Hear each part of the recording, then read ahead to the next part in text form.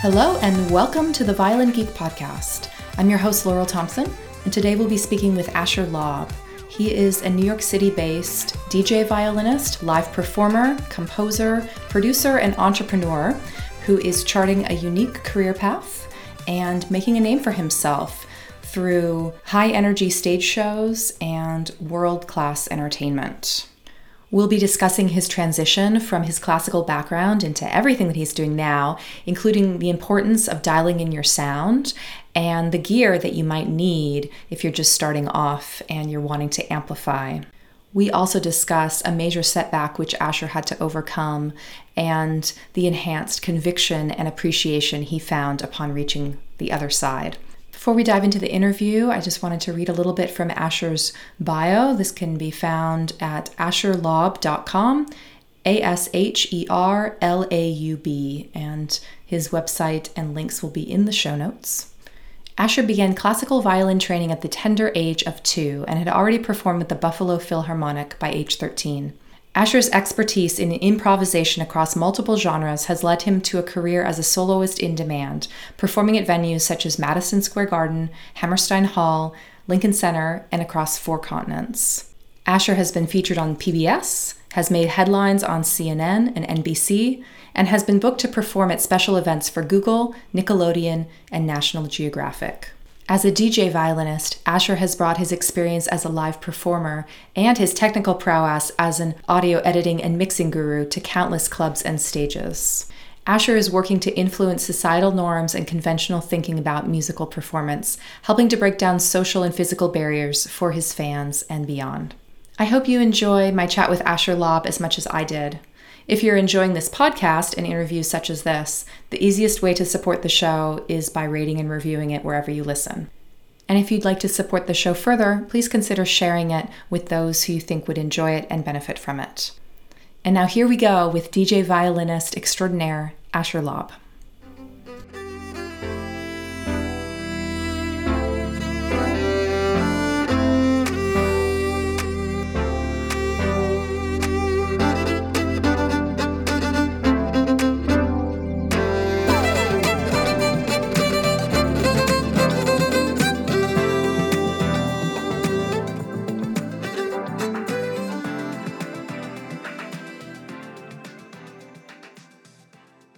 When I first started checking out some of your videos, it was something where you were, obviously electric violin and kind of dancing around and big party scene, maybe it was a reception or something like that. And I'm like, this is the guy who should have played the gig that I played recently.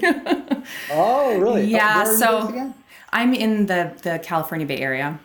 Oh, yeah. I used to go out to LA, do events there like twice a month for many, many years. Yeah. And I kind of miss it, but I have a family, so gotta pay up. It's a schlep, the MMTSA and stuff. Oh, yeah, absolutely. Well, in this particular performance, it was an Afghan wedding, and they wanted me to transpose or transcribe this YouTube video, basically. Do it like this lady on YouTube, and she had an electric violin, and she's like walking around this grand estate with her violin playing this traditional Afghan tune. And so I listened to the video and I'm thinking, musically, right? And so I'm going, okay, I can play it exactly like her. And told the folks, the clients, said, yep, I can do it just like the video. Meanwhile, in their mind, they're also thinking I can bring the electric violin and be wireless and be doing almost like this music video scene. When I arrive, being able to just kind of move around the event. And so when I saw your videos, I'm going, okay, I need his gear to do this appropriately. But I'm wondering, it's kind of a launch point here. But this is a great thing. Yeah, let's continue that. I think that's kind of a great launch point. Just like, was this something that you always imagined you might be doing? Or I know how careers can be kind of organic. So how much of what you're doing now was something like you consciously sort of making decisions along the way and you just then maybe sort of just taking advantage of opportunities that are coming your way? Like Like in my case, like I never thought I'd be doing that, right? But then it's like, here I am. Suddenly I'm in this situation. So, well, it means that you'll probably find yourself in that similar situation very soon. Yeah, it's evolved to the point that I'm at right now in terms of all that equipment. Sort of partially out of necessity, but also out of desire to meet the needs of clients of an array of clients who honestly don't know what they want or don't know what they're doing, and understandably want to see a video to kind of envision the performance that they're looking to book. And that's why I'm like 9 times out of 10 very, very explicit about trying to match their expectations with what I'm actually going to be providing. So yeah, that's a long-winded answer to yes. I did not anticipate my doing this DJ violin production type of package / performance style. Oh, like definitely not when I was a kid. I wasn't even planning on doing music when I was in high school. That was not the intent. So you started off classical at quite a young age, I understand. And maybe give us just a little bit of background on sort of how that trajectory went and, you know, through childhood into your teen years. And then at some point, obviously, you made the decision or life happened, right? Well, my wife says that music chose me. And it quite literally did, in that it was paying the bills while I was in school getting other degrees. And it's not like, yeah, I could see people who were in conservatory being like, well, what the hell? But I mean, I pay my dues. I started at the age of 2, under pretty intense classical training, Suzuki, up until, you know, high school. And then I was in orchestras nonstop, in NISMA competitions upstate. But the intent was not to be a professional musician. It was to have this extra dimension to my life and kind of put it on the back burner, or at least add it to my resume. Because honestly, I didn't think music, not because I didn't want to I didn't like the idea, but because I didn't see music, and my family didn't see music as like a viable career option, as most snobby PhDs tend to think. They think like, okay, doctor, lawyer, accountant, pretty much are the best options for like a stable 9 to 5, which is kind of true in many ways, but we're looking at a very much evolved industry, and they couldn't have anticipated where the internet was going, et cetera. You know what I'm saying? Exactly. Yeah. So yeah, it started with classical and you know, this little margarine box string serving as like rubber bands serving as strings, and then kind of moving through classical up until high school and looking at the jazz band while I was in the orchestra and thinking I'd rather do that, and moving into improvisation, taking deep admiration to performers like John-Luc Ponty, Joe Venuti, and understanding that, okay, there's another dimension to violin, and I'm kind of looking to think outside of the box, and I don't just want to be I don't just want to be playing Paganini, not that there isn't plenty to admire in that, but I don't just want to be reading sheet music.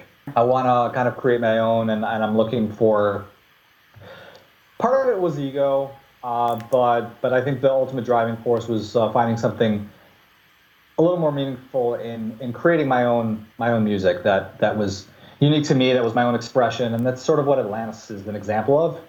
And Neon Dream, sort of the merging of, the blending of typical classical to and that of modern electronic music. So in part, my intention in producing that music was a response to my classical upbringing, and at the same time, my response to people who feel like they're too cool for classical, or classical isn't relevant. It's like, let's bring it together, guys. You know, they're both relevant, and I feel like fellow musicians, like people like yourself, you know, we have an opportunity with the internet and the social media to kind of make it much more relevant, and it's working. Yes, and we can put some links to those videos and songs in the show notes so people can check them out. Yeah, I'm wondering, you've probably experienced this, but for me, because also starting from a classical background and then at some point kind of having a similar feeling like, well, not that anyone could go and play that music. I mean, a lot of that classical music is very difficult.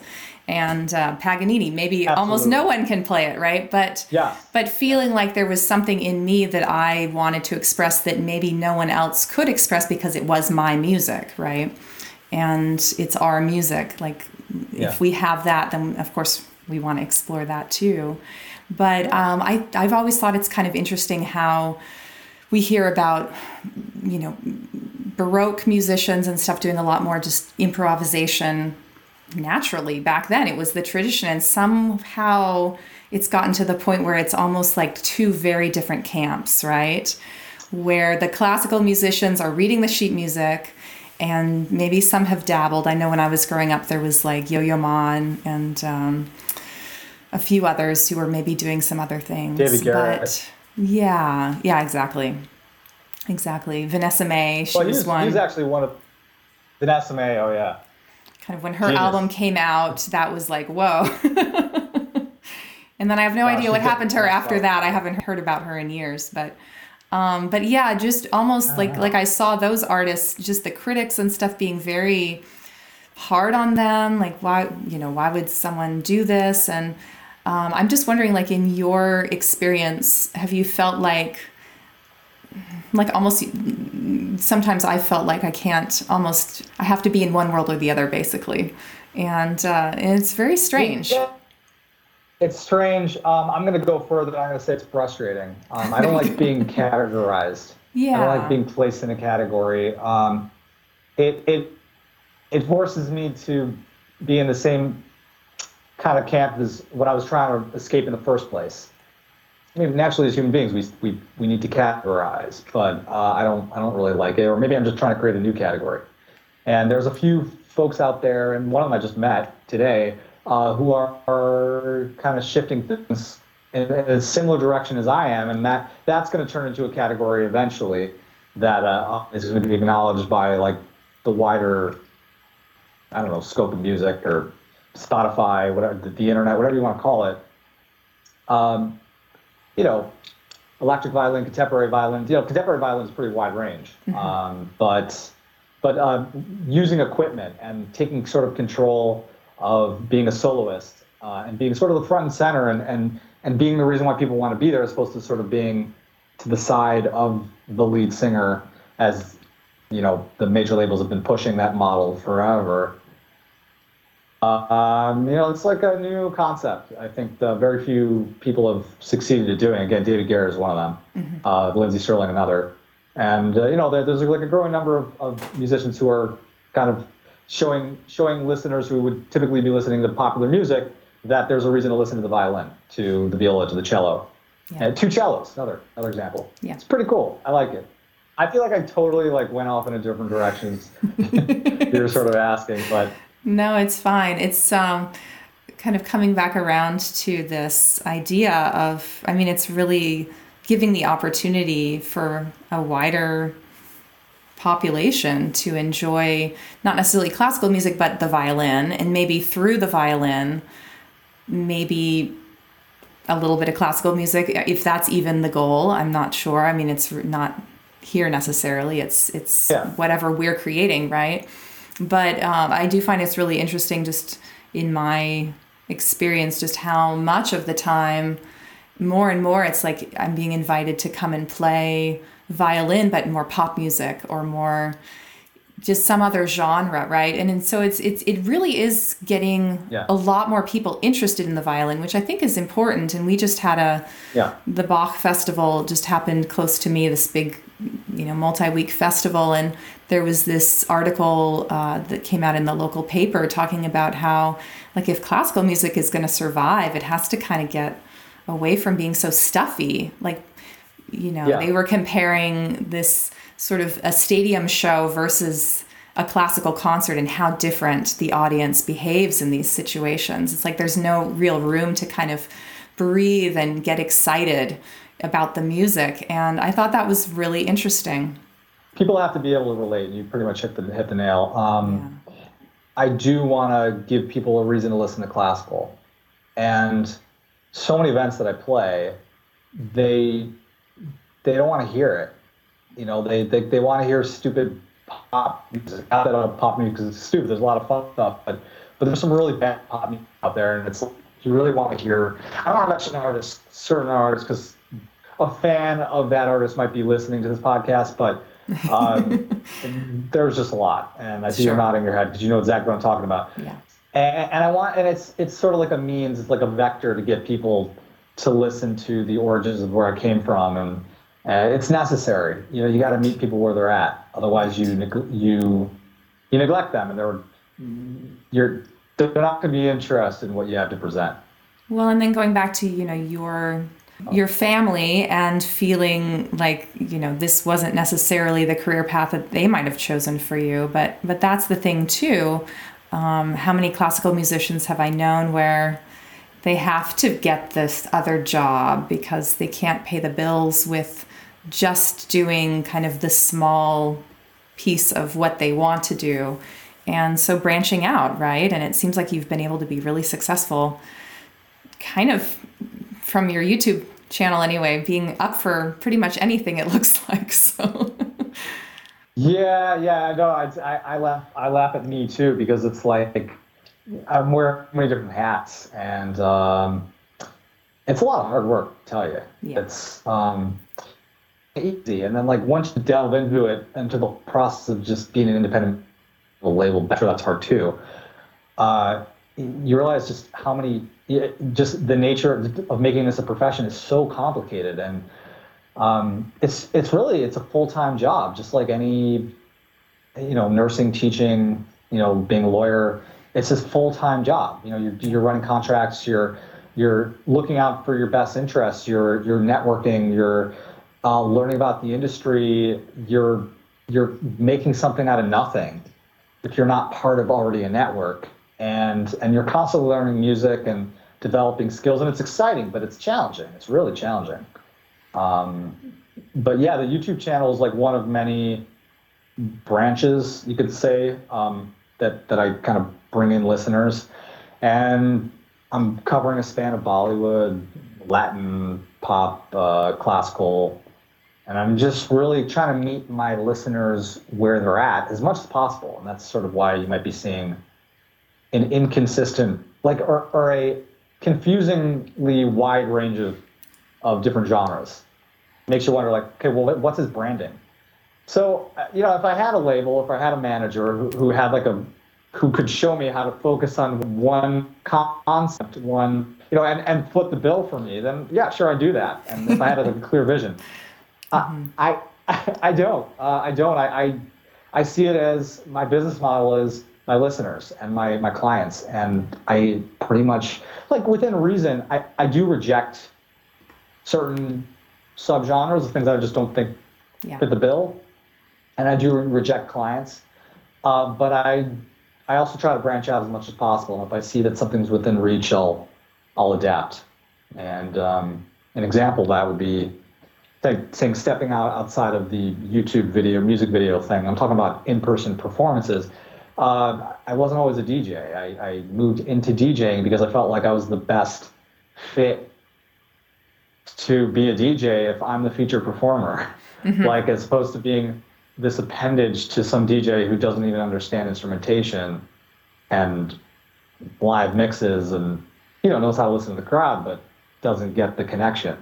And so how much of your time, just to kind of give listeners maybe kind of an idea of what you spend your days doing, how much of your time is sort of spent with, kind of doing live performance versus composing and just creating music and YouTube videos and this sort of thing? And then, of course, all of the business side of things, the networking and getting gigs and this sort of stuff. So I'll tell you, it's shifted in the last 5 years. It started with, you might be interested to know, it started with no aspect of marketing whatsoever. I was pretty much, I was like somebody's bitch, that's how I felt. I'm sorry about the language, but I couldn't think of a better way to say it. But that's how I sort of felt, just you call me and you'll tell me how much I should get paid, and I'll just take whatever job you give me, and I'm attached to 3 or 4 bands. Now it's more or less work for myself, and I have a lot of the same people calling me, but I'm not tied down to them, and I'm not afraid to say no. I'm not afraid to say that price is too low, or that gig is too far, or I'm not really happy with the terms, that kind of thing.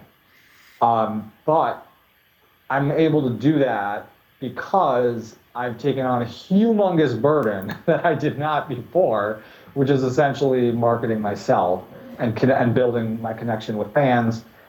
It's a whole other animal, and I might teach a course on it because I've just spent so much time and effort learning it because I wanted so badly to be independent from the booking agents. Yeah. And now that I'm doing it, I kind of yearn, in a sense, to have a manager, but a manager who's like really dedicated to my art as opposed to dedicated to booking events I'm not passionate about, but kind of pay the bills. Yeah, it's sometimes hard to strike that balance for ourselves when we have these opportunities coming our way. It's like, well, that would be good money. Yeah, I totally feel you there. But I commend you for going independent, or mostly independent at this point. And that's, I think it's a step that we all kind of take at some point when we want to have a little bit more control over what we're doing, right? Yeah, control over the art. It's a balance between control over the art and control over our income, and control over just how much do you want to control and how much do you want to give up. Like if you're tied down to a label, you give up a certain amount of control, but you're doing some really awesome events. And I know a number of musicians who are literally doing that right now. It's like, how much do you want to control your art? How much do you want to control your fame? How important is that? How much do you want to control like your personal life? Like for me, it's a tough life balance. Like I want to be on the road. I want to connect with fans. I also want to have a family. I also want to have a life. You know, everything's a trade-off. It really is. It's nice to chat with you about this. Yeah, I can totally relate to everything you're saying. It is tough and almost like, for me, it's maybe not even month to month, but it's like maybe every 6 months or something. It's almost like I have to check in with myself, and just make sure like, okay, am I really on the trajectory that I want to be on? And of course, the pandemic, I think, has changed a lot of things certainly for musicians, but for me, during the pandemic, doing very different things than I was before the pandemic, or at least the trajectory has been different. Not that I'm doing things I've never done before, but it's just this, I'm just taking advantage of what I can do, right? And I'm sure that you're kind of in the same boat, although hopefully we're coming out of it soon. Things are getting back to normal. Yeah, you got to roll with the punches. It's definitely challenging, and the pandemic was a total nightmare. And I was pretty lucky to be in the situation I was in a house, with a backyard, as opposed to being stuck like in an apartment, which would have just infuriated me. Yeah. And my heart goes out to anybody who had to deal with that. I say that especially as somebody who lived for 10 years in Manhattan. I couldn't imagine. It's just, I don't know. I just think it was poorly managed, but people want to hear about the pandemic and my, complaining about that. But it's tough, especially for the people in the music industry. And I have friends whose tours were canceled 2 years in a row. It was really unfair. They weren't treated properly. And it's like the SBA loans, like here's a 3% interest rate for screwing up your career or for not like giving you the proper support. And, that's, it just, I think a lot of musicians need a support system that does not exist. And maybe that's my calling. Now that you mentioned, maybe there needs to be like a networking group of like individuals like us, independent musicians who need support, who need to know that there are other people out there who are struggling in a similar sense. And I just want to know that they're not the only people alone, and just kind of create a network. I think that maybe there's a need for that. Yeah, there's some little inklings of things that I hear about people who need, some sort of, I think through the Folk Alliance, I've heard some different things for, people who are injured or something. They need some kind of help with some sort of illness or something like that. But I mean, it was systemic. It's like all of us suffered, right? Yeah. So just to kind of feel like everything's just falling out from under us, and yeah, rolling with the punches, like you said, having to figure out for me and just, okay, what can I do? Thankfully, the teaching was going strong, so I could just keep on with that. But yeah, everything else was just canceled left and right. And you just kind of see how precarious the career can be. Not that we didn't know that already. Yeah, I kind of knew what I was, I kind of, but didn't. I kind of knew what I was getting myself into. I take responsibility. I ironically have a nursing degree. And that would have been the best job to have during I guess the pandemic. So, yeah. But oddly enough, my wife was like, no, you're not going to go work at a hospital now. I don't want you exposed to all that stuff. And I don't want you sleeping in the hospital for a month. There is the nightmare. Yeah. The nightmare isn't being stuck in your home with your family, having trouble, getting bookings, because everybody's in that situation. So it was like an interesting way to have a kind of a reframe of that mindset. Absolutely. Yeah, that was Absolutely. my point. Yeah. Well, I think, short of having some sort of government or larger organization helping us with a network, obviously having a network is very important. So you talked about how part of getting into this career was just you had these opportunities when you were going through school. I think some listeners might be curious just to kind of know how that started. Like, what sort of people were kind of reaching out to you and maybe with the intention of thinking, if there's someone out there who feels like they have something to share and they could play some events or something, like how did those kind of initial opportunities come your way? This is a good question. I take it you've interviewed before. Just a few times. Yeah, just a few times. I hit the ground running really when I got to New York. I just was playing music to pay the bills, getting through college, very expensive college. And so I guess I got to give myself some foresight credit my senior year in high school, knowing that I was going to be moving to New York, to the big Apple, from little upstate New York, little upstate Buffalo, Williamsville, the suburb where I'm from, where those opportunities didn't really exist at the same level.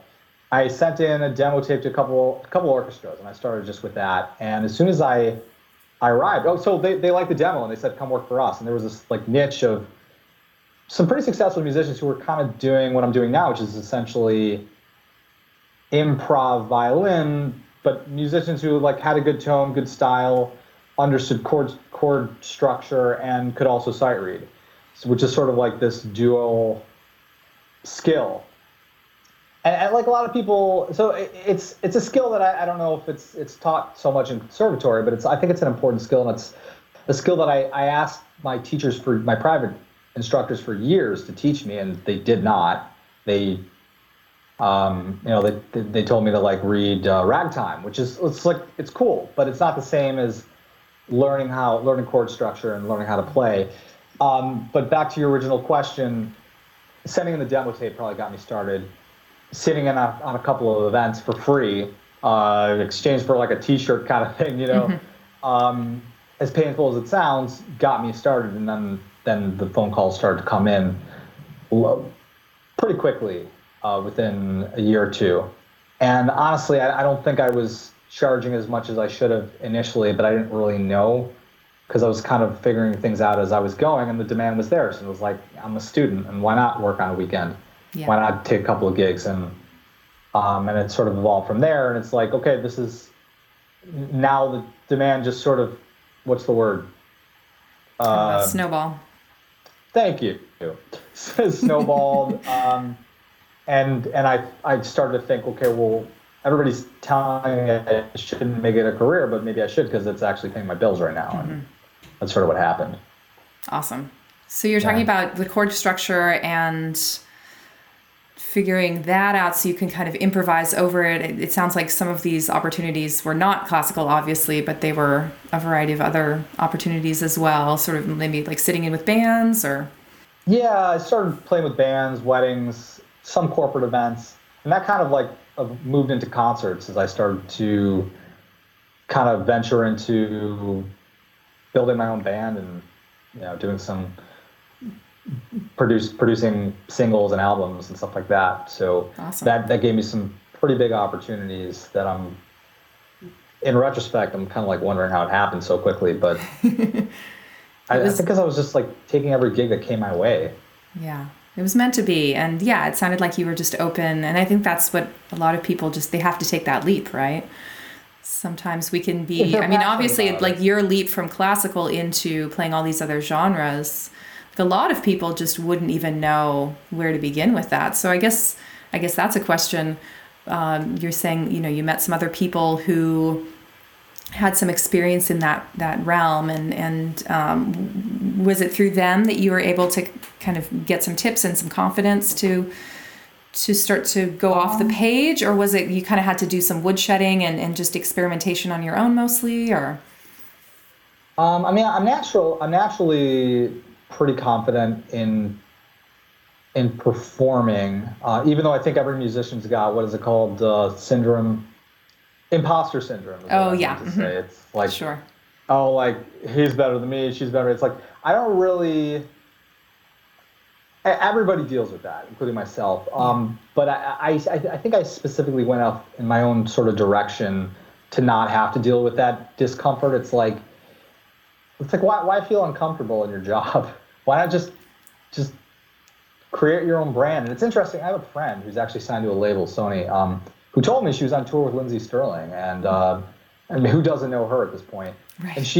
And she apparently she's admitted to having imposter syndrome, but she was surprised. She, as in, like, I don't want to mention her name because she might be listening to this podcast, but the not Lindsay, this girl who's peer of mine who's signed to the label. She said, like, she was in the string section and she's surprised at how, I don't know if the word is insecure, but like how the lack of connection that Lindsay had with them, almost feeling like lack of confidence. Like, why? Like, we admire what you're doing, and obviously you're dancing and you're that doesn't take anything away from you, but that was like the ultimate level of imposter syndrome, where she should have like seen how much she should have like just felt comfortable that she's just doing something different, and the string players were just grateful to be there on tour with her, and were admiring the complexity of what she does. And I don't know, it's just like an interesting thing to hear from somebody who's been in close contact with her. But how did I get off into that rant? We're talking about. It is interesting, yeah. The imposter syndrome. I mean, maybe it's because the instrument is so close to our body, and it's just like we're right there, and we can hear all this nuance, and so it always feels like it's not enough or something. I'm not sure, but probably all of us came to the violin because in some ways we're perfectionists. It definitely requires a lot of skill. Yeah. But we were talking about just kind of making the leap into other genres from classical music, and sort of how, I guess, like for me, how to not sound like a classical person just trying to play other genres, to actually really embody if you're, hip hop or if you're jazz or whatever you're playing. Well, what's the toughest is, forget about hip hop. Middle Eastern music is like, man, when I hear some of these Middle Eastern violinists, even like Bollywood violinists, it's like next level awesome for me. It's like, it's such a beautiful thing to hear the woodiness, the woody tone. It's like they're not quite pressing their fingers hard enough on the string that you can just sort of hear this tension between the string and the wood, and it's just such a beautiful thing that I'm still working on really nailing. And I get why there's a high price to pay for booking some of these Middle Eastern artists, because it's like it's different than classical. But speaking to what you're saying, it is a unique skill that we don't really learn in the Suzuki method. I didn't learn it. I learned it more just listening to, again, John Luke Ponty. Not so much saxophone players. I mean, you listen to saxophone players like they're playing jazz, but it's a different kind of animal on the violin. You really have to listen to other violinists do it and sort of absorb how they're doing the frills and the trills and like the slurs to mimic almost a pop singer in a sense. I think transcribing and listening to the heavy hitters is probably the most useful way to learn that style. Yeah, I came from the Suzuki background as well, and I think like one benefit of that at least is that we were encouraged to listen a lot, which I know that some people who, I had a few teachers along the way who weren't so much in the Suzuki realm. And so there it was like, we just want you to sight read this music and somehow the music will jump off the page or something.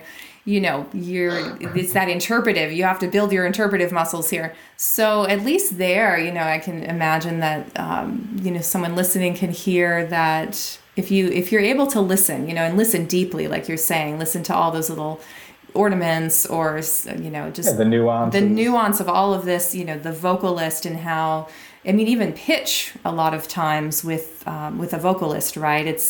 It's written out on the page as an A, but are they really singing an A that whole time? Like they might kind of dip into something else, little, kind of bend the note or something, but really able to listen that deeply and then experiment, right? It sounds like a lot of what you've done. It's like experiment, and is it working? Yeah, it's pretty much the idea.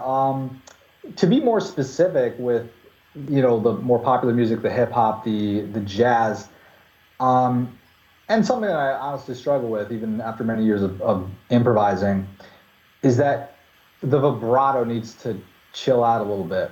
I agree. Yeah, we're a bit tense as classical musicians, and actually, if I were to have this conversation with David Garrett, if I ever had the privilege, and I have huge amounts of respect for him, it's interesting how he really carries over his super duper like virtuosic classical skills to pop music, which again, if I were his instructor, I'd probably say like maybe lay off the vibrato a little bit, even though like we all get it, you're a virtuoso, like you're amazing. Nobody plays Paganini quite like you, but I guess that's his interpretation of pop music. It's not my personal preference. And I'm sure if he's listening to it, which I'm sure he is, he wants to slap me upside the head, but I think that the vibrato, it's good. It's good sometimes, but anyway, you get my point. No, I agree. And in the classical camp there, like, again, I had teachers who were very much into like, okay, you've got vibrato, play it on every single note, just plaster that vibrato all the way through the piece. And then others who are a little bit more, just use it more as an ornament or use it more on the notes that you want to bring out more. And I was always feeling like that's what drew me in more than just this kind of plastered vibrato. But I can understand, a classical performer coming into other genres, like you're bringing all of this great technique with you, of course, and like let's get this music to shine with all of this. But as much as music is, notes and silence, I think, to really have that emotion that the vibrato can present, it's like if it's too constant and it's too intense, right, then it's almost like it loses all of that, the kind of the soulfulness of it. We almost forget to listen to it. It's just kind of there, instead of like coming and going. But I would have, having this conversation and talking about, I didn't really like that, that performer is this or that. It's just like we're holding everyone on such a high pedestal, right? But then as we kind of go more into like, what do we want to express? I think it's all totally valid. We can still enjoy a performer and have certain things where it's like, well, they're doing that, but I would choose this other way. And this feels more genuine or something. Right. So what you're describing is interesting because back to the imposter syndrome thing, I feel like it was almost orchestrated, pardon the pun, that imposter syndrome was like a desired outcome for us classical musicians to like sort of pin everybody else against everybody, pin musicians against others, and like, hey, look, this is the ultimate Itzhak Perlman. That's what you want to be. And you shoot for the stars, try to be Itzhak Perlman, you'll land somewhere around, here, like you'll end up in the second violin somewhere. And like that was orchestrated. Now we have a very different system where that isn't like, we don't need to look at each other as better or worse. To a certain extent, we can tell who's skilled, who's not, who's more fit for a certain type of job, who knows how to, whatever, play certain, who's a better fit for the certain types of genres. But it's not like this, taking the traditional pathway, at least from my perception is. And that would be awesome, because that was one of the main reasons why, I felt like, and I'll still kind of check in with myself, like I said, like maybe every 6 months and go like, do I want to audition for an orchestra? Do I want to get back into that world? And I go, no, not really. Because there's so much competition, that I guess if you can swim with it, some competition is good, some competitiveness, but does it really support the music? It's like we're supposed to be a team here. Yeah, some things could, when competition's good. There's a certain level of competition that's healthy. Yeah. But once you get to level of toxicity, it's like it's not about you anymore. It's about the system that's like brought you in, and it's not worth playing that game from my perspective. Yeah. So speaking of being more fit for the job, so my gig with the Afghan wedding went fine. It was very silly. I ended up having to go acoustic because I don't have a wireless setup. And I didn't know that I would have to have everything memorized so I could walk around. I mean, I've done that kind of strolling violinist thing before, but for this particular piece, I had it mostly memorized. So I had a human music stand who walked ahead of the camera people as I was walking ahead of the bride and groom making their grand entrance. It was all very silly. Oh, that's But funny. let's talk about gear a little bit. We'll just shift gears here and talk about gear because I'm wondering if you can maybe give us a little bit of like bare bones stuff. Like if what would be like the minimal setup that someone would need to say play amplified in kind of a one of these settings versus like what do you like to play with? What's your gear like and what if I imagine you've experimented a lot, so you can. I don't really know much about electric violins or anything like that, honestly. So So I just want to start out by saying to any aspiring musicians, electric violinists, whatever, people who want to play amplified, it's a whole ball game, and it's just you don't necessarily need to get super expensive equipment. Although I'm going to say the equipment I have is in the many thousands. Which is actually nothing when you compare it to an acoustic violin. You get like an acoustic violin for 100,000. It's like doesn't even necessarily sound good, but it's a collector's item. Sure. That being said, whole other story, by the way. But when it comes to equipment, LR Baggs paired acoustic preamp is a good option. That's something I've used for years. It's you can get mid to higher end. If you want to be mobile, you could, you don't want to spend too much money. It's a little bit risky, but the line 6 you get maybe in the 250 range. Line 6. Oh, by the way, if you can get anything nowadays, because there's a tech shortage. Supply chains and on the lower end of wireless units, you get something like that. You get a pickup that's with a 1/4-inch jack. And you stick this little thumb. It's literally a thumb. You just stick it into the jack. It sends a signal to the receiver, a little box unit, and that goes XLR or 1/4-inch into the mixing board, which goes on to the sound system. So I hope that isn't Swahili. That's pretty much the simplest I can get as far as wireless tone. Yeah. It's pretty important what the tone that you're sending. So if you get a crappy bridge where the pickup, or even a good bridge where the pickup is like attached to the right side, like you slip it into the right side of the pickup, you're gonna get some screechy sound that's gonna need a lot of EQ, and even then it's not gonna sound good. Because it's picking up too much of the high frequencies on the right side of the bridge. Yeah. And the noise from all around you. Got it. And probably bow noise and stuff and yeah. I do not recommend miking your instrument, unless you have.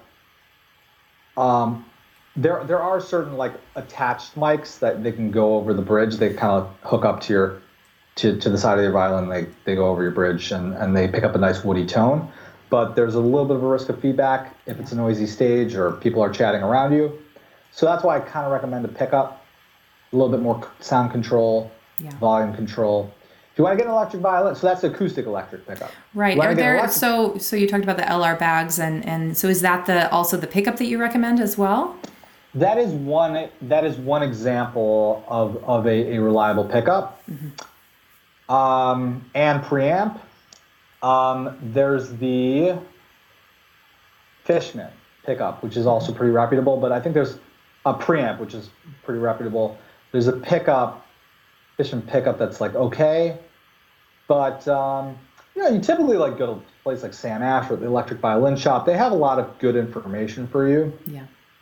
I just don't think it's worth cheaping out on equipment, but I do understand why people do cheap out because they want to kind of bring in the money first before they invest. But so I do see that perspective. But sometimes you need to get the gig so you can get the money. So it's a trade-off. Yeah, I've used mostly like mini condensers and stuff like that because I like the sound of it. But then, of course, for roaming around and doing like a strolling violinist thing, the feedback situation is pretty risky. So and honestly, even with the level of equipment that I have to support my acoustic electric hookup, i.e. my acoustic violin being mic'd, there's still a risk of feedback if you're playing with a band. Once and it gets it loud happens. enough. Yeah. What's that? Once it gets a certain, the volume gets level a certain volume. Level, yeah. Yeah, but even just standing in front of a speaker, even if you're just playing with your tracks, it's not worth it. Especially and if you're, in your case, if you're playing a ceremony, the last thing you want is for people, that could literally kill you in terms of make or break your next gig if you don't have the proper equipment. But I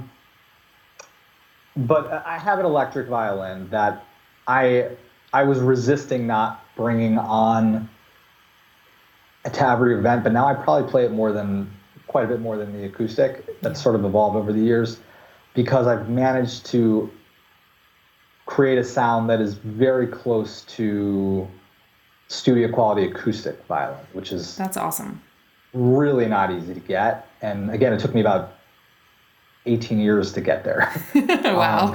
And a lot of experience in the studio. Yeah. Now I actually enjoy my tone playing. I hated the electric violin and the tone for many, many years until recently.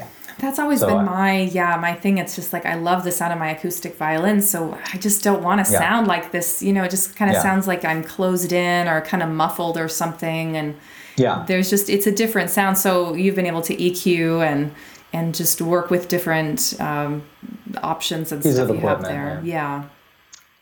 So, and let me tell you, if you're on like a big job where there's like a hot shot studio mixing why is the word escaping me? Probably because I haven't slept in a week.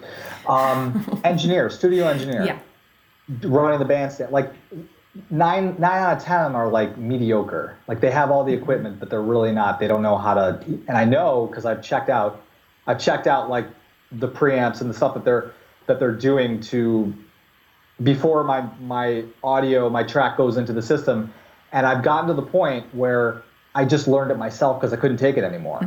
Like my sound would be great going through like a QSC amp, but then I would show up to some $500,000 production and the sound was like, ugh. Yeah. And I go to the frustrated and I look at the engineer. I'm like, what did you do to my sound? Like, why are you putting on limiters and compressors that are just like squashing the tone? Yeah. And now I say, don't do anything.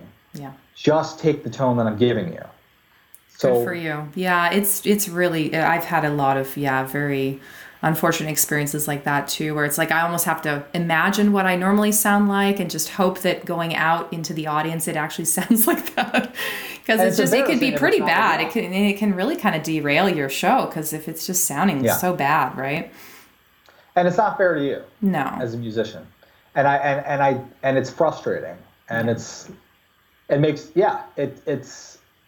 you schlepped out there, you got hired, they anticipate a certain level of performance, and it makes you look bad, and it's like, it's all on the engineer. Yeah. And it's just not fair to you. So to make your life simple, and to anybody out there, like, if you have an acoustic instrument, and you can't get a good tone out of the electric, it's hard. It sounds like rubber, unless you're fixing it up properly. Just get an acoustic, hook up hook up that wireless, go into a preamp, or just go wireless into the board and tell them not to raise your mids. Okay. Don't raise your mids. Don't. That's what they do all the time. Yeah. And it's wrong. Well, it's like kind of the nasal sound, right? Like it kind of gives it like this. They think that a violin is a guitar, is a saxophone, is a vocalist. It's not. All right. Well, if you have time for one more question here, maybe. Yeah, I do. And hopefully that was helpful. I think so. I mean, I think there's a lot of people that I know I've certainly had colleagues who we have a wedding gig or something, and I say, do you have a pickup or do you have something? We need to be amplified. And they say, oh, no, I don't. And so then I have to scramble with, a mic stand or something like that for them. But yeah, it's like I feel like everyone at this point, certainly coming out of the pandemic, and just like you need to get the gig. So like just having something that at least will work. It might not be the most amazing thing, but at least just the basics I think would be very helpful to just have in your pocket. Look bad. Yeah, exactly. Have some control over your sound. Let me tell you before you continue. Sure. That it's one thing to be. I've had that experience where it's just been so frustrating playing a wedding because the engineer was like just messing up your tone, or the DJ or whatever. But I've played concerts where it was actually infuriating because either there wasn't a sound check and it was totally unfair what they did to my tone, or there was a sound check and they were not paying attention. And it's like, now that's why I have my own rig. But you can't even depend on these major venues. Like I played Madison Square Garden, Carnegie Hall. Carnegie Hall was good. Madison Square Garden was like, really? Like, wow. Totally not cool. And I went to the engineer, I'm like, you made me look bad in front of thousands of people. And I had to re-record for the actual DVD release. Oh no. And it was not my fault. Yeah. I know when it's my fault, this was not my fault. And raising the gain too high, like you need to gain stage properly. Another concert I did where it was like, I don't want to talk your ear off, but I'm just saying it's one thing to be at a wedding with like 200, 300 people. It's another thing to be in front of 7,000 people. Absolutely. And even that can happen. Just, that happened at a festival where actually, thankfully, going out to the audience, because, people were taking cell phone videos and stuff. Like I could see that after the fact and know, okay, actually it sounded good out there. But like the monitor mix was so mushy. Terrible. And it was just like, I had to block out that monitor mix in my mind and just forget about it. I mean, I should have maybe just had them even turn it off or something, but then I wouldn't have heard myself. So I don't know, it's just like one of these things. And I've had the experience of like sound check was good, but then for some reason during the actual show, something got changed and now it's not good, right? How did that happen? That happens all too often. I don't know if it's like they're raising the volume. It sounds really good when the sound check is low, it's just you and one other instrument, and then like the whole band plays or the string section plays, and it's like, what? What happened? Yeah, what happened? And it happens all the time. Or it has, now it's like, now I play an event and I hear the mix and I'm like, wow, that sounds like crap, but my tones is pretty damn good. And I'm really glad that I, did that. I'm not, sorry, it sounds like I'm gloating. I'm trying to say that. But to invest in the engineer's literally crapping on the sound. Yeah. And it's not anybody's fault. It's not your fault. It's not the performer's fault. Yeah. And it shouldn't be the performer's responsibility to give them a top-notch tone. They should be able to give them a raw tone, and they should be able to mix it properly. Yeah. But since that's not, as we see, not always the case, having it worked out so you can be more in control is But giving ideal. them a preamp is an example of where, you can sort of fight that a bit. Yeah, I think I have played through LR Bag's preamps before, and they have all the EQ right on there, right? Yeah, they're pretty good. I would get the one that's the 9-volt. If you get the one that's battery powered, you could potentially go out during a gig. But I'm just saying, like, it's reasonably priced, and if it like gets stolen or lost or something, it's like what, $200 or something, as opposed to $1,000. Yeah. Have you ever worked with DJs? A little bit, yeah.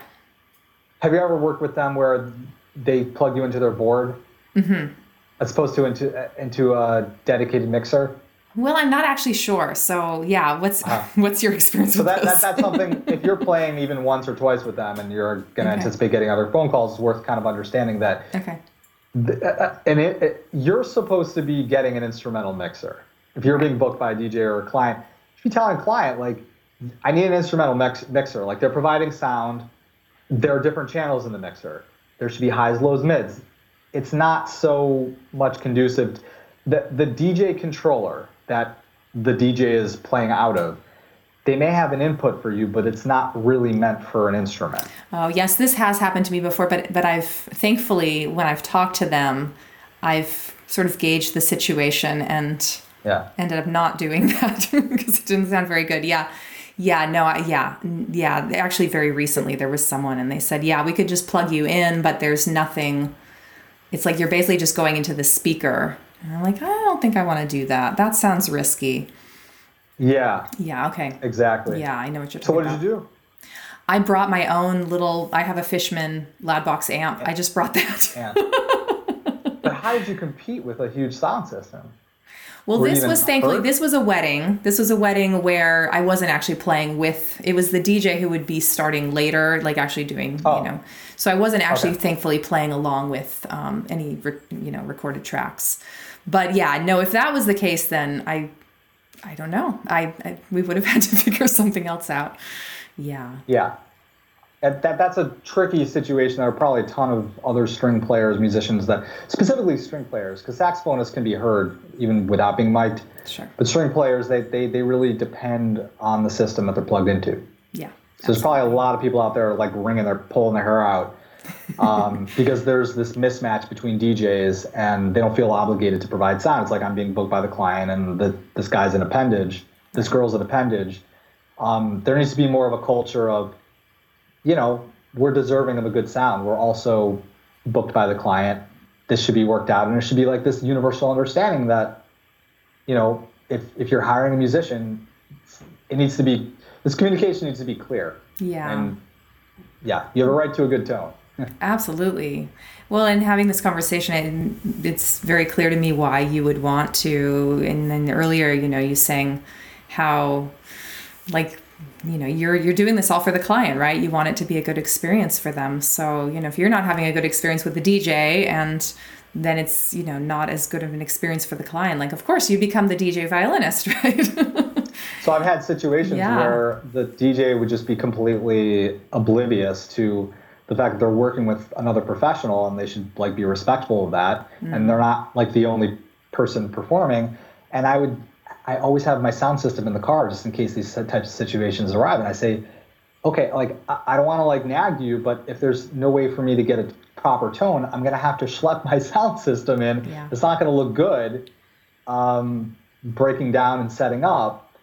Yeah. So sometimes when you mention that, it's like, okay, let me accommodate you. Let me provide a proper input instead of an RCA input, an XLR, a quarter, and something that's actually meant for your instrument or your amplifier. Yeah, just like you said, rolling with the punches. You just have to make it work. So getting more in control of your own sound. And well, before I ask just one kind of final piece of it, do we have any really, because we've talked about quite a few like disaster gigs. Do you have a favorite, your favorite gig of all time that was just amazing and awesome? You'll remember it forever.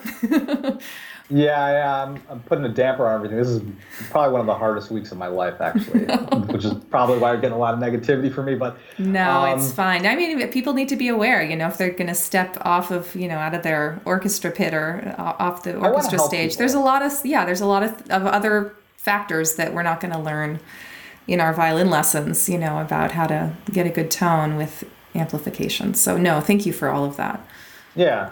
I'd like to sort of shape the culture of the event space and us musicians. But to answer your question, I don't know, I've done a lot of funny events, a lot of cool events. Probably done close to 2,000 since 2001, and everything's really been different. I don't know. I loved going out to Maui last month. It was really. There's something just exciting about playing on a big stage with massive. Video screens and video walls. I don't know. It's just a larger than life kind of performance. But I really enjoyed my Carnegie Hall performance. That was kind of very deeply touching, very much deeply moving. The audience really connected to my story. And Master Theater, I'm going to say, was pretty awesome. Just going out to the crowd and showing them like what a violin is capable of doing, like rocking out to Neon Dreams, my single, probably one of my singles that I'm most proud of in terms of its success. You know, I'm going to like regret, like at the end of this interview, I'm going to regret not mentioning XYZ gig. But that's sort of what I know, it happens to all of us. Oh, I should have said this. Yeah. The time I almost got mugged. So, which actually did happen once, but yeah, well, yeah, I'm glad you did. For another time, for another interview. Yeah, so playing on these big stages and stuff and presenting your own music, that's amazing. Like, were the fans already there? Like, they were already really pumped for your music, or did you get to kind of, it's like almost like warm them up and then? There was like an MC that warmed them up for me. Okay. Which was pretty cool. So you got to kind of launch on stage. Yeah, but they were just an awesome crowd, and Good. I love awesome crowds because they're awesome. Yeah. Playing with Griffin, he's like a major label act, DJ, but also like guitarist and drummer, so he sort of like brings in other instrumental elements. When he introduced me, just coming out on stage, it was just such a high, like people screaming their heads off. And I knew it wasn't real, like, cause I thought like these people are crazy. Like they're not, like I'm not Lady Gaga. I'm known, but I'm not like, but it was pretty surreal and it was a good feeling. You know, I don't think it was a healthy feeling to get at, you know, but I kind of get why people sort of chase that type of career. That kind of high of getting it. Yeah, anybody would get that sort of high just experiencing that level of like intensity of excitement to have somebody walk on stage. But again, I'm very much grounded. I got a family. I see this as a job, as a career. I'm most interested in not the highs as much as like connecting with fans and making music to really, make them happy and looking for kind of consistency in my career more so than, the mega productions. Nice. And just, I wanted to just talk about a final piece because I understand that about 8 years ago you had some issues that you had to overcome just with like health and being able to overcome that and get back to where you are today. So I just wondering if you'd be open to talking a little bit about that and how that happened, how you're able to overcome it and kind of get back to where you are. Yeah, sure. So it's always therapeutic to talk about it. A lot of people, I think, having gone through my situation, probably wouldn't feel as comfortable. But it's a bit. I guess it's a way for me to cope with the pain of my past, and it's still painful in many ways. Just whatever the not necessarily knowing where the direction of my health is going, and to have to constantly be vigilant about my health. About 7-8 years ago, I ended up in a wheelchair for many months, and I lost my career, as you mentioned, and I didn't have the strength to lift the instrument to be productive, pretty much a vegetable. Wow. And scary as hell, have a family. My son was two at the time, but I made it out of that very difficult situation, and it wasn't expected that I would, which is even more bizarre. And having done so, I stopped caring. I started caring less about other people's perception of what I should do with my life. And in a certain sense, while I wouldn't really want to go through that phase again, in a certain sense, I am grateful for that experience in the way that it shaped my outlook. And the realization that life is extremely short, from the way I see things, and it's pretty important to live life to your fullest and just try to make other people happy and leave a positive impact and on folks. And I guess that's why I chose to just stick with music, where it wasn't necessarily the most practical route to take. But coming back to it and having that gratitude for what you didn't know if you could do again, right? And that is exactly why I wrote the song Gratitude. Perfect. We'll have to put that in the show notes too. Yeah. Was this like a overnight sort of situation, or was it kind of a gradual deterioration where just you gradually didn't have enough energy to really keep up? Or it was both. Yeah. Which is going to make you like, huh? Both? How could it be both? I was the only guy in the orchestra in high school who had difficulty holding the instrument in a sustained manner. And I didn't think much of it, and nobody was there to help me or to guide me or to tell me that's weird, that's wrong, there's something wrong with that. And then I was diagnosed with an inflammatory condition maybe around 2006, 2007, okay. If I'm remembering correctly. Nothing was done about that. And then it, progressed, and I just wasn't able to do gigs effectively. I wasn't able to hold the instrument. I was in just chronic pain, and then it just advanced to progress to adrenal insufficiency. Little hints of that something was wrong along the way, but kind of like that rain barrel effect or something, where eventually it's just like the last drop goes in and everything's overflowing, and it's just you can't keep up with it. Yeah. So just a little bit about your process getting back. I mean, it sounds like maybe reorienting kind of even how you held the instrument or your setup there, or strengthening your body. Strengthening my body. I went to like a year and a half of physical therapy while I was in NYU, because it got so debilitating. Wow. And that helped a lot. And what was crazier was like my own physical therapist is sort of like, she kind of like rolled her eyes at me, like not realizing that I actually saw her, like rolled her eyes when I was asking, like, is there something wrong with me? Which is like yet another kind of way to kind of blow me off, like, oh, it's all psychological. And everything's psychological, but I mean, if I were to go back to her today and say, hey, take a look at my medical records, you should feel bad. Like, don't always judge people that, it's just in their head. And it's like, it's not necessarily in their head.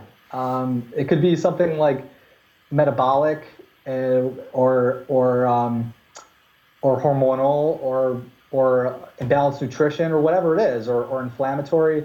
And just don't always judge people, and we do that a lot in this society. But I completely digressed, because I kind of wanted to talk about that because it felt good to share with you. So I regained my strength through physical therapy and nutritional rebalancing. Meditation always helps, but it went just so far for me. Yeah. It's like, you can't just say, okay, just like be less anxious or like calm down. Like it wasn't so. Yeah. Oftentimes, it has to be multifaceted, right? Yeah. It's an adjunct. I don't know.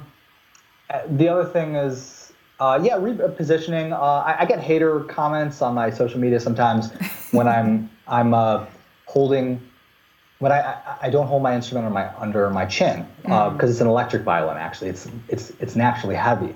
Right. It's a heavy instrument, and you hold it under your chin. It puts a tremendous amount of strain on the curvature of the back, the neck, as you know, as a musician.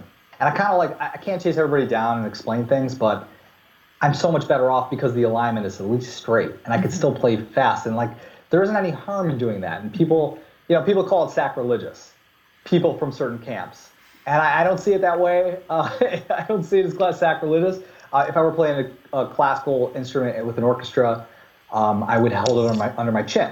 Yeah, and that instrument's a lot lighter. The electric instruments I've picked up are very, very heavy compared to the acoustic instrument. Yeah. Yeah.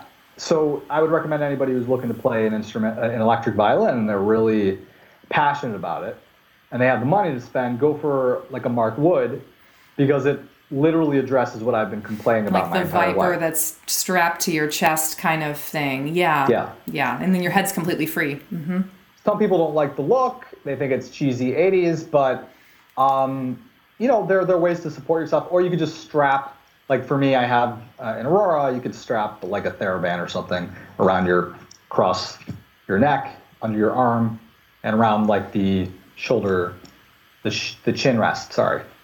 I think I saw that in a couple of your videos. You had kind of a setup there. It's helpful. It saved my back. Well, and that's the most important thing. I mean, you can have perfect, what other people think is perfect posture, perfect, technique and stuff. But then if you're in incredible pain and then you can't play for very long or you just can't play at all, like what's the point, right?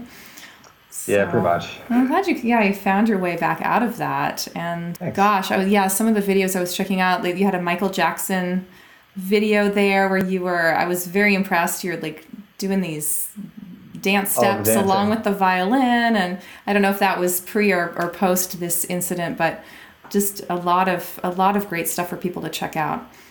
Thank you so much. Yeah, that was, I have some videos post. I'm trying to remember if it was pre. It's been a number of years. I think it was post. Okay.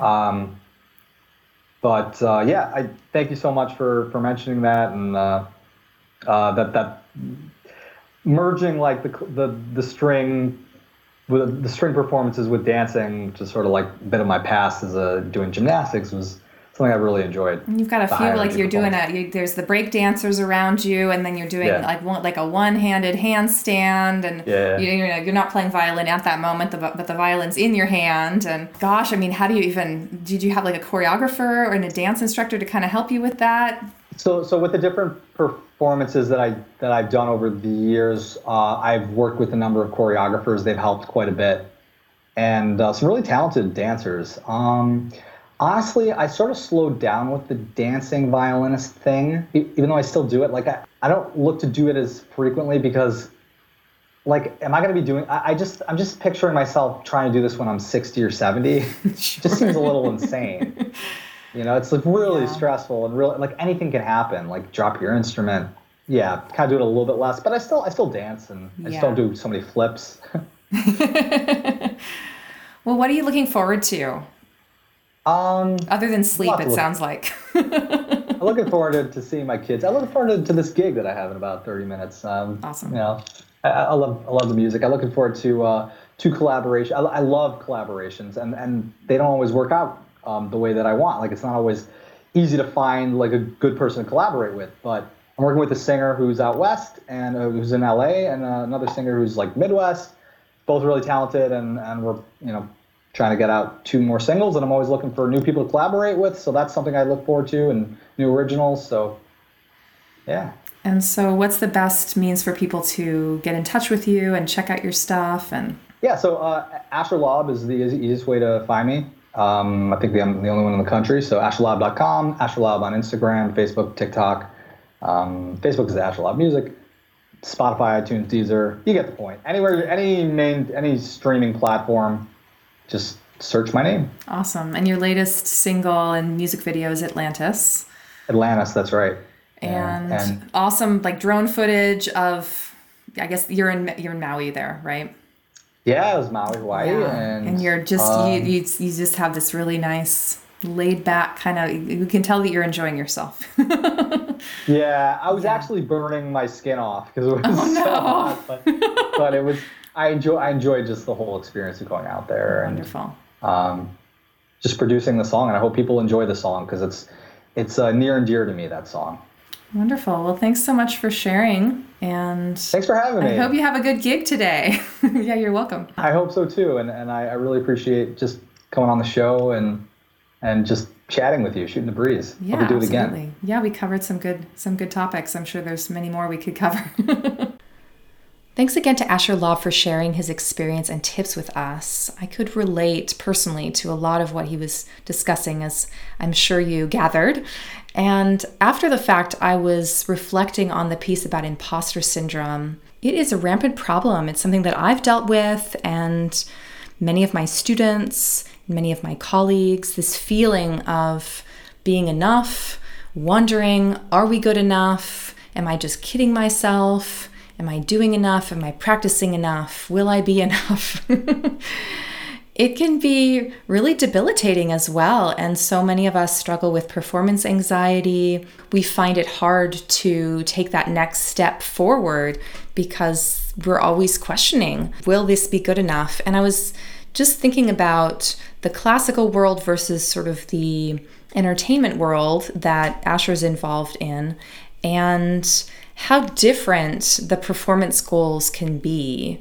I can't speak for everyone, but for sure, I've noticed a lot of times in classical performance, there's not really much focus on the audience and presenting a program that the audience necessarily wants to hear. That said, there are a lot of orchestras who program a pops music concert within their season or a movie themes concert within their season, just trying to reach a broader audience and presenting this sort of music as almost a gateway drug to more traditional classical music. But even there, the way in which the concert is presented with the tradition and seriousness that goes often hand in hand with classical music, it may be a turnoff to quite a large population who don't necessarily understand the historical context in which these traditions have evolved. And in some instances, it may almost seem as if the audience is there to simply bear witness to a performer's rather lofty goals of doing justice to some imagined perfect rendering of a piece, or do justice to Mozart, or do justice to Beethoven or Brahms. And all of that is fine, of course, but I wondered what would happen if instead classical musicians and all musicians were to focus more on the audience, like Asher was talking about, his clients, his fans, he's playing to them. And of course, we're artists, so we also have ideas about what we want to present. But if our focus is on something that is rather intangible, such as being better than the next person, being as good as our idol, doing justice to the Baroque era, how much stress does that cause? And instead, what would happen if we were to shift our focus to a goal that's right in front of us, making these people who are listening to us happy, joyful, transported from their day-to-day life for an hour or two? I was thinking back to the feeling of giving a gift as a child and how joyful that can be, versus sometimes being an adult, and especially if you are really concerned about who you're giving the gift to, if they're going to like it, if they're going to like you, how's it going to reflect on you, kind of all goes back to you, but you're giving a gift to someone else. And that can be so stressful in those situations. I remember a couple times being in new relationships, and it's like that first Christmas or that first birthday, and it's like, I've got to get the perfect gift for this person, rather than just thinking, I love this person, I want to give something that this person will enjoy, and just giving for the joy of giving. And I think we can maybe take that into any type of performance. Most audiences really are not judging us as harshly as we're judging ourselves and we're judging the other musicians in our sphere, for sure.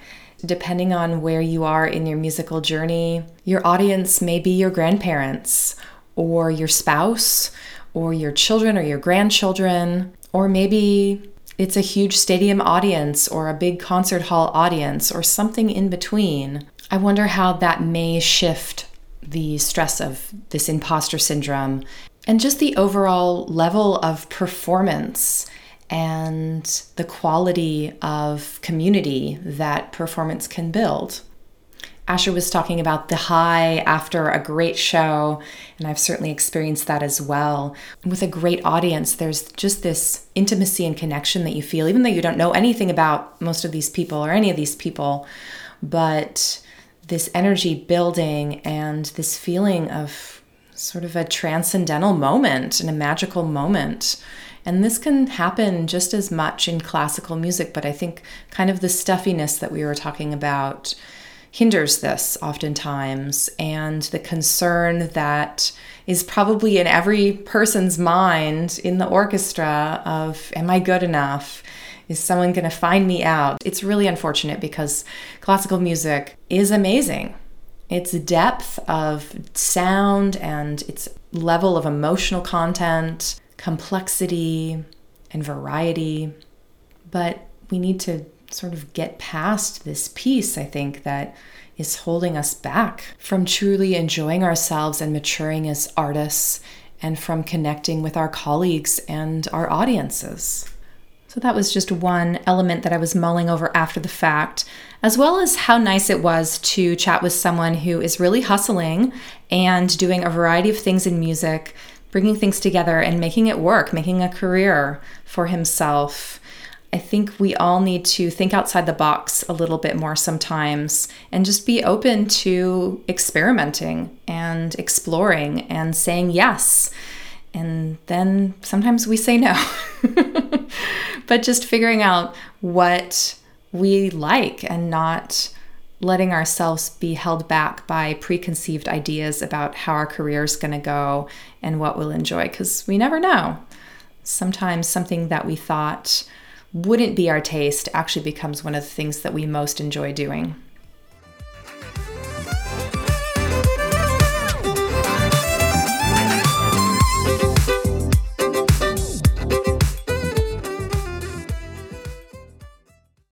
So the intro music that you're hearing today and the between music that you're hearing today is Care of Asher. This is one of his tracks titled Dreaming Awake. We can definitely notice his jazz influence coming through here. And at the very end of the episode, we'll hear a bit from his track Neon Dreams. Both tracks being very high energy. I think Neon Dreams has these just really joyous moments. Both tracks very danceable, as well as these moments of introspection and more calm. So anyway, but very high energy. So hopefully you're not listening to this right before bed. Please also head to the show notes and check out the links to his latest single release, Atlantis, and the music video that he shot to go along with that. So again, you can follow Asher from his website, asherlaub.com, ASHERLAUB. I will have that link as well as links to his recent music videos and his Spotify in the show notes. And again, I am Laurel Thompson. You can find me at laurelthompson.com. That's LAURELTHOMSEN. Please email me if you have any comments, questions, suggestions, particularly suggestions for a Violin Geek podcast or Violin Geek blog episode or post. My email is laurel@laurelthompson.com, and that will also be in the show notes. Please also check out the Violin Geek blog, which you can access via the Violin Geek tab on my website. Since the last podcast episode, I've had a few posts, one notable one being for parents who are wondering when they should enforce proper technique with their young children and when they should let it slide. This was a question from a mom with I think it was a 4 or 5-year-old. Anyhow, although perfect technique would be wonderful all the time, we need to balance creating a joyful atmosphere for especially young children to learn about music. And if we are too strict, then that might turn them off. So anyhow, I have some ideas in that blog about that, which could potentially be helpful for older students and for teachers as well. I hope everyone is having a good start to their fall. And until next time, happy practicing.